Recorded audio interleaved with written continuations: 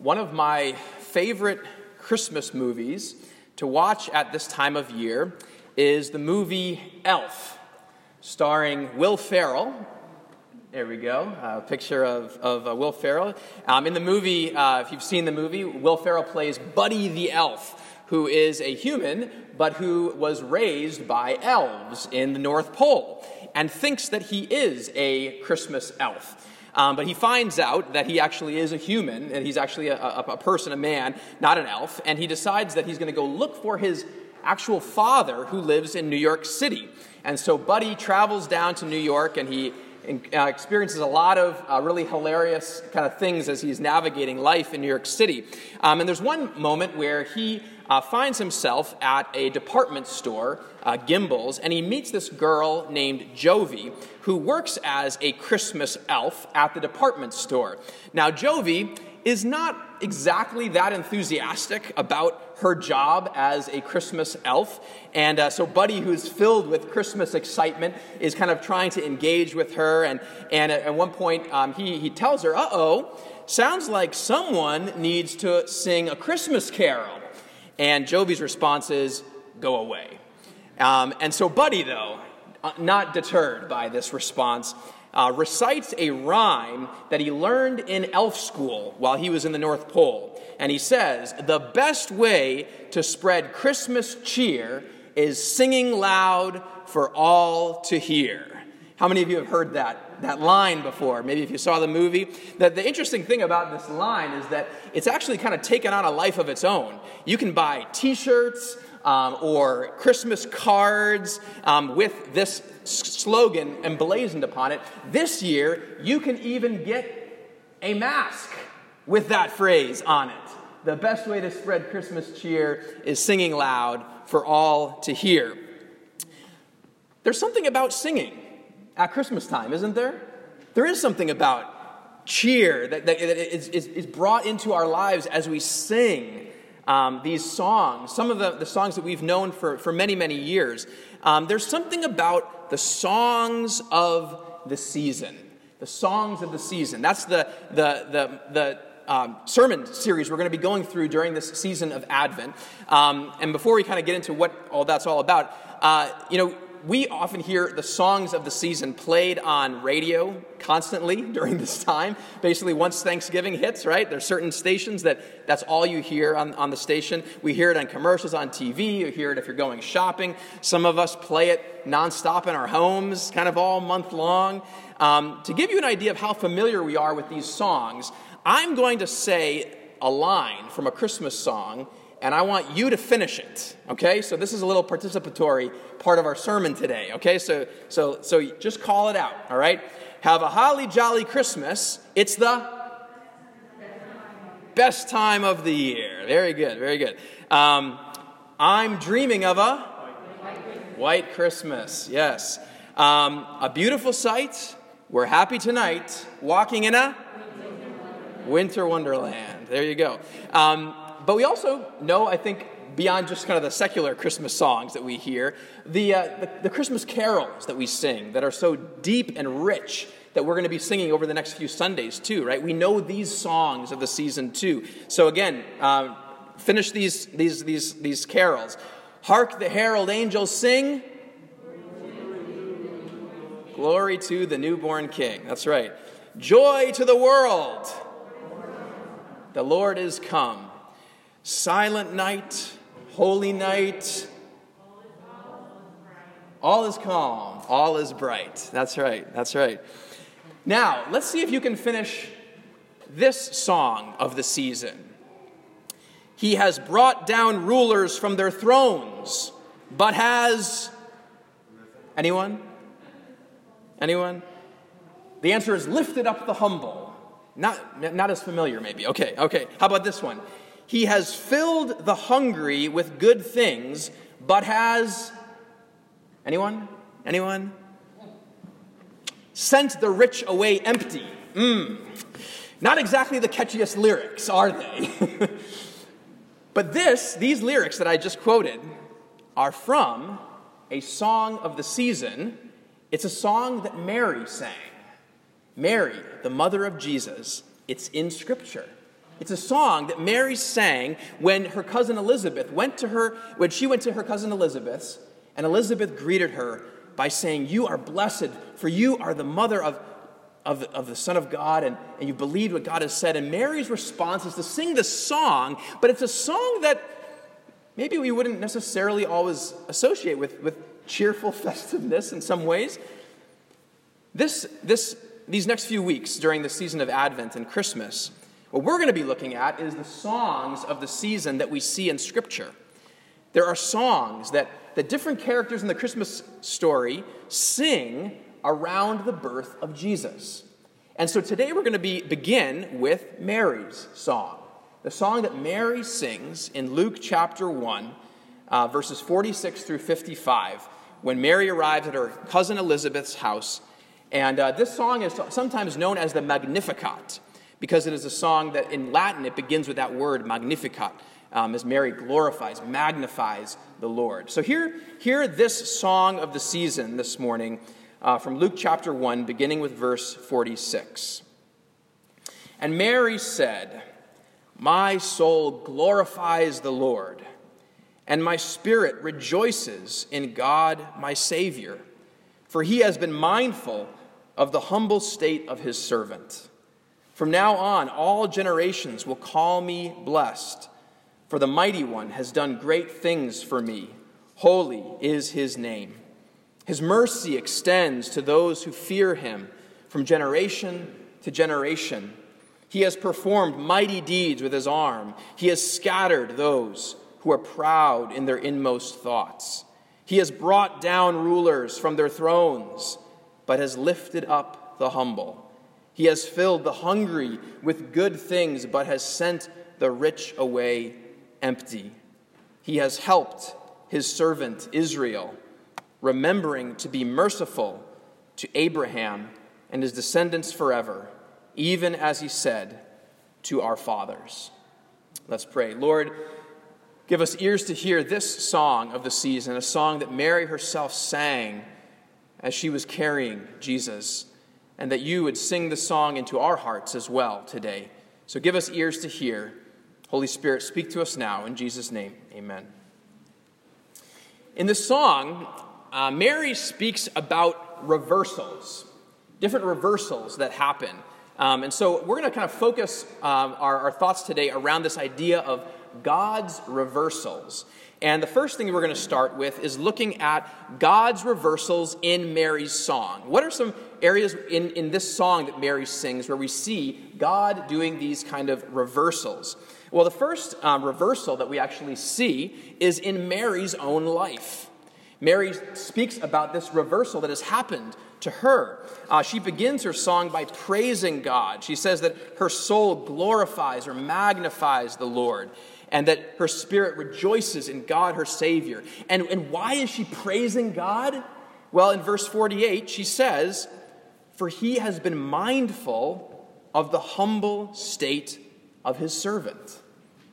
Mary here is talking about herself. She identifies herself as a servant.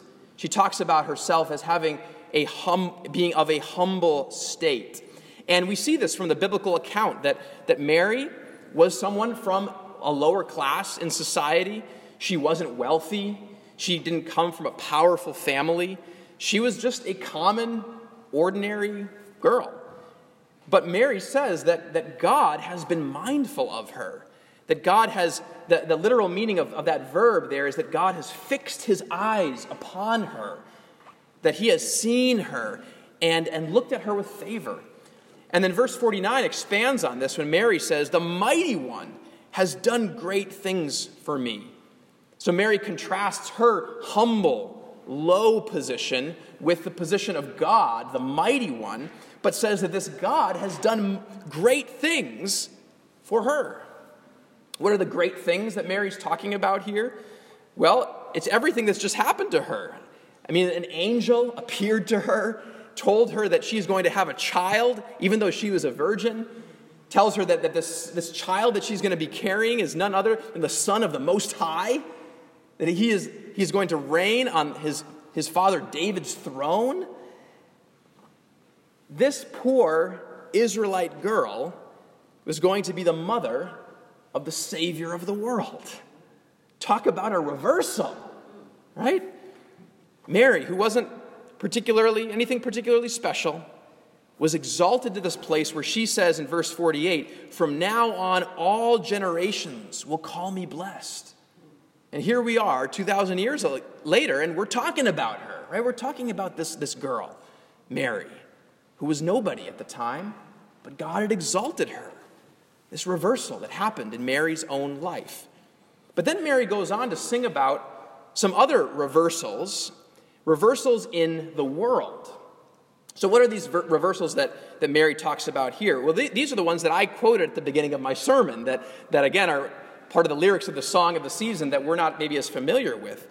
But Mary sings in the song about God lowering certain people and raising up certain others. So on the lowering side, she says, "He has scattered those who are proud in their inmost thoughts." And she says, "He has brought down rulers from their thrones." And then that he has sent the rich away empty. The proud, rulers, the rich, these are the kinds of people that most of us aspire to be. We want to be powerful, we want to be wealthy, we want to have success, right? But Mary here says that God has brought all of these people down. He has scattered them and brought them down and sent them away empty. And then on the flip side, Mary says that he has lifted up the humble and he has filled the hungry with good things. The humble and the hungry are not exactly things that we aspire to be. I don't want to be hungry in my life necessarily. But Mary says that God has lifted them up and he's filled them with good things. Now, in her song, Mary uses this phrasing, the verbs that she uses here, as we see, she says, "He has filled the hungry," right? And the verb tense that she's using there is one that can be referring to something that happened in the past, like a past tense, but it's actually a tense in Greek that can also refer to something that hasn't happened yet, but is so certain that it's talked about as if it has already happened, as if it's been fulfilled. And so as Mary is singing this song, and she's talking about God lowering the proud and the rulers and the rich and raising up the humble and the hungry, she could be talking about how God has done this in the past, and we see that actually throughout the Old Testament, moments where God did that. He scattered rulers, and he lowered people of pride and power and lifted up the humble. We see that in the history of Israel. But as Mary is singing this song, what's the whole point of this song that she's singing? It's giving glory to God for what God has just done for her in giving her this child. And so Mary, as she's singing this song of praise, she's also saying that God, you are going to be doing this act of reversals in the future as well. And it's going to happen actually through this child that I'm carrying. And the reason that we can know that this is part of what Mary's talking about is because as you look at some of the prophecies in the Old Testament that speak about the Messiah who is to come, this is often what the prophets spoke about. That when the Messiah came, that there's going to be this reversal. There will be this lowering and this raising. We saw this actually in the scripture reading that Rochelle read earlier from Isaiah 40, where we read that when the Lord comes, says, every valley shall be raised up and every mountain and hill made low. Now, Isaiah here isn't talking primarily about physical valleys and mountains literally being changed, but he's using this figurative language to speak about that when the Lord comes, things are leveled. The high are brought down and the low are brought up, and there is this leveling that happens when the Lord comes. There's a Philadelphia-based artist named Ben Wildflower who created this woodcut on here that is inspired by Mary's Magnificat, Mary's song. Now, this is not our typical image of Mary, the mother of Jesus, is it? But here we see these quotes from her song, cast down the mighty, send the rich away on the outside, and then fill the hungry and lift the lowly on the inner circle. My guess is that for some of us here, that feels a little uncomfortable, doesn't it? To see Mary that way, or to hear these words that are in her song, this idea of lowering the rich and the powerful and raising up the poor and the weak. Doesn't that sound a lot like socialism? Is Mary talking about class warfare here? Is that what's going on? Well, there were some people in Israel at the time who actually were hoping for something like that. They were hoping that when the Messiah came, that he would do this leveling. And because the people of Israel, they were under the control of the Roman Empire at the time. And you see here that the extent of the Roman Empire, that Israel is just a tiny little part of that huge empire. And Rome was the definition of pride and power and wealth at the time. They conquered everything, and they were the ones that were ruling over Israel. And so there were many people in Israel who were waiting and hoping for a political Messiah to come who would overthrow the Romans and who would reestablish Israel as a world power. And there were actually even groups in Israel at the time, like the Zealots, who advocated violent rebellion against Rome because they wanted power back, they wanted wealth, they wanted to lower the Romans and raise themselves up. And so they would hear a language like this and say, yeah, we want that. We want it to happen through force. But Mary's song is not about humans trying to force this reversal. In Mary's song, she says that it's God who is doing this. God is acting in these ways, this leveling, reversing action of God, and it seems to be tied, again, in her song to this baby that she's carrying. And so when Mary says in verses 54 to 55, he has helped his servant Israel, remembering to be merciful to Abraham and his descendants forever, she is proclaiming that through this miraculous child in her womb, God is fulfilling all the promises he made to Israel. That he's coming to the aid of his people, and that the way that he is helping them, part of what he is doing as he comes to help Israel, is that he is going to cause these reversals to happen. He's going to lower the rich, and he's going to raise up the poor. He's going to lower the proud and raise up the humble. And when you look at the ministry of Jesus, you actually see this thing happening in his ministry all over the place. Who does Jesus have challenging words for? It's the spiritual, proud rulers in Israel. He speaks against the religious establishment, and he challenges them, bringing them low. And who does he raise up in his ministry? He raises up the lepers that we saw last week that Brandon preached about, and tax collectors, and those rejected as sinners. Those are the people that Jesus raises up as he touches the leper. He feeds the hungry, both physically and spiritually. And when a rich young ruler comes to Jesus, and Jesus, what is his response to this young man? He calls him to give up his wealth. And the man walks away from Jesus because he can't. He's clinging to his wealth, and what happens? He's walking away spiritually empty. Just like Mary sang, he has sent the rich away empty. Jesus often said, the first will be last, and the last will be first. Now, Jesus, he didn't come to overthrow the Roman Empire. That wasn't the kind of reversal he was about. He wasn't this political Messiah, but he came in his ministry. It was characterized by these reversals. Now, you may be wondering, what does all this have to do with us here in Brooklyn in 2020? All right, all this singing that Mary did and this talk of reversals, what does this have to do with us today?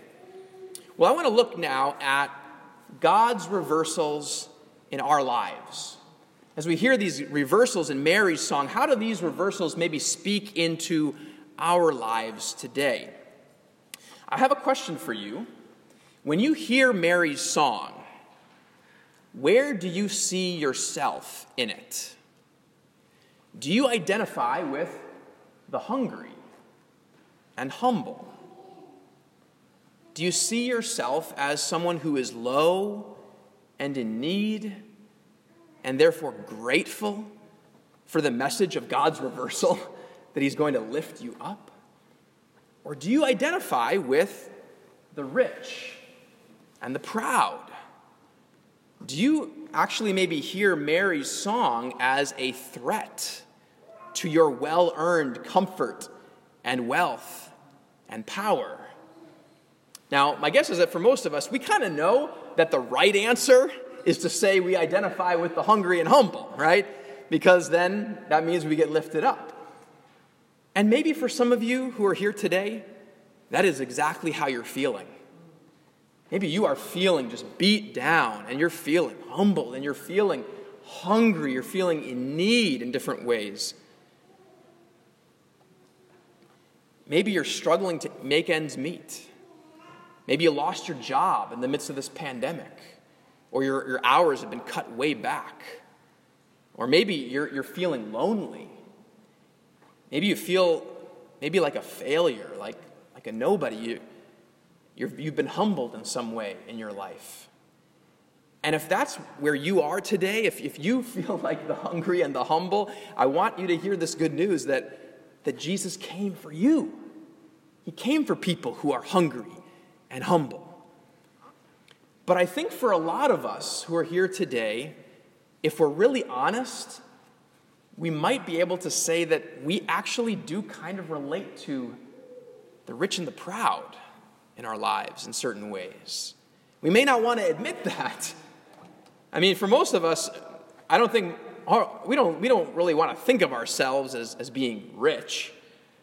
But if you think about the 7.8 billion people on this planet, pretty much almost everyone who lives here in the United States are going to be on the rich and powerful side in our world. There's a report done in 2018 by Credit Suisse that says that if you think about all of your assets, your housing, possessions you own, what you have in your checking or savings account, and you minus your debts, if that all levels out to about $4,200, then you are richer than half of the people on this planet. And if all of that adds up to $93,000, then you are in the top 10% of the world. Most of us who are here today, we live our lives in relative comfort. We have enough food to eat. We have homes to live in. There's many people in this world who don't have that. We live in a city that has incredible resources, incredible opportunities.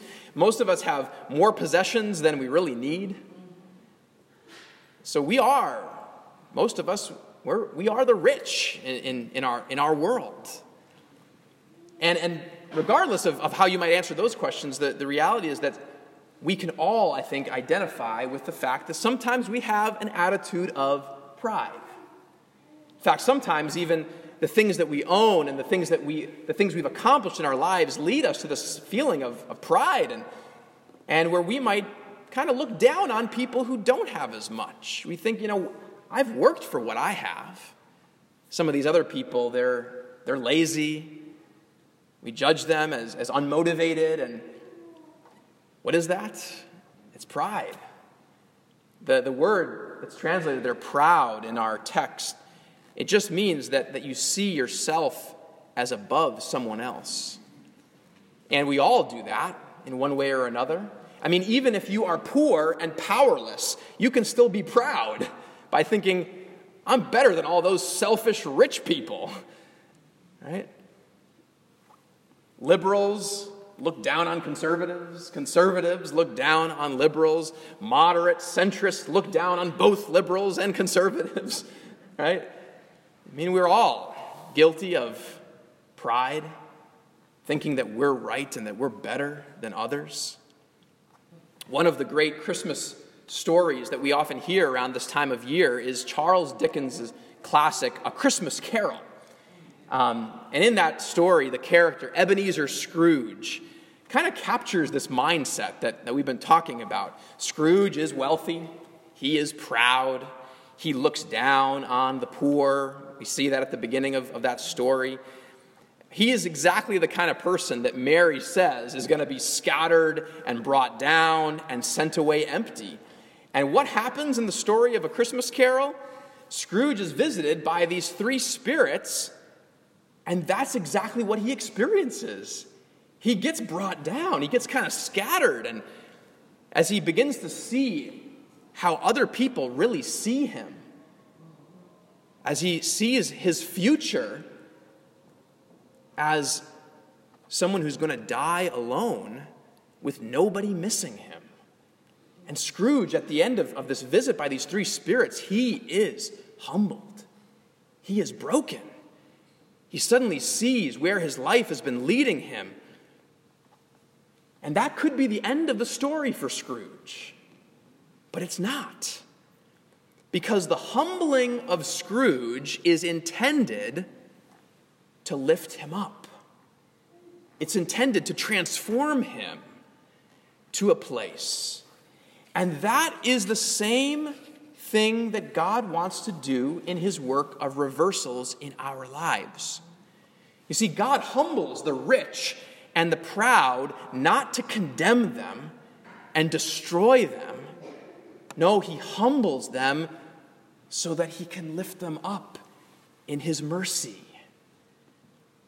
How does God do that work of reversals in our lives? Well, the first act of what he does is that God speaks his law to lower us. God's perfect law confronts us with our pride and our selfishness and our sin. And just like Ebenezer Scrooge coming face to face with who he really was and his attitude and seeing it clearly, that is what God's law does to us. It reveals our brokenness, it reveals our sin, and it scatters us, and it brings us down, and it would send us away empty if that was all that there was. That's what we deserve. But God doesn't give us what we deserve. He shows us mercy. And so God speaks the second word. God speaks his gospel to lift us up.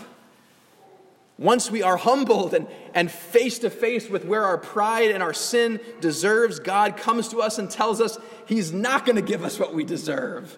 He's not going to scatter us and send us away empty. No, he is going to fill us with good things. He's going to lift us up. He's going to show us mercy. Verse 50 of our text says, his mercy extends to those who fear him from generation to generation. What does it mean to fear God? It means to acknowledge that he's the one that's in control, that he could destroy us or save us. It's not in our hands. It's in his. It means admitting that we deserve death, that we don't deserve his mercy. So it means giving up control and not trying to save ourselves, but just saying, God, have mercy on me. And in that moment, as we call out for mercy, God promises to be merciful.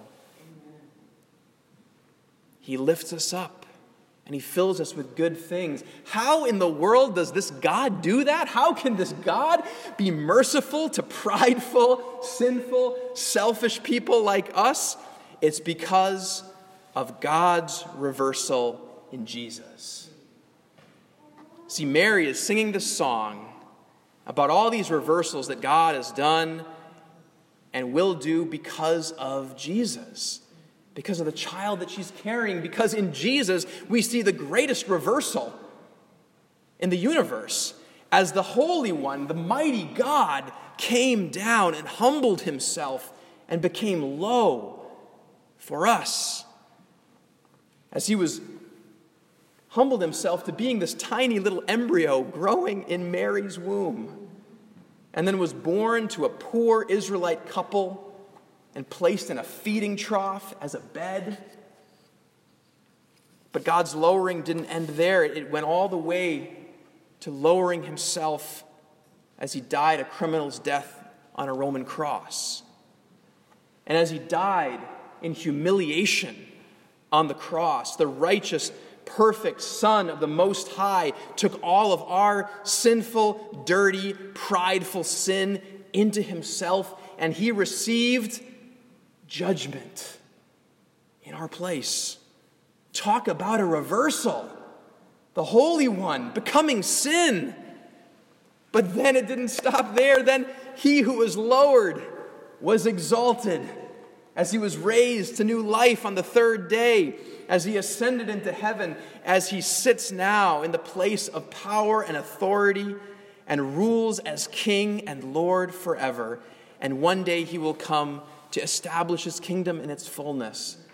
And because Jesus lowered himself and then was exalted, he can do the same thing for you and me. He can lower us as we are face to face with our sin, as we're convicted. He can bring us low, but then we can know because he went through the cross and he paid for all of that sin for us, he will raise us up with him to new life because Jesus was raised from the dead. Now, I don't know about you, but when I hear that, I want to sing. I want to sing a song of the season, like Mary's song, that praises this God who is a God of reversals, who is willing to lower us so that we can then be lifted up, so that we can be brought to a place of humility to receive his mercy and forgiveness and grace. And we are going to sing a song of response in just a minute. But I want to close by just reading the beginning of Mary's song one more time. And as I read it, I want you to think of this as not just Mary's song, but it's Andy's song. And it's your song. So hear these words. Make this your song and your prayer in response to what this God has done for us.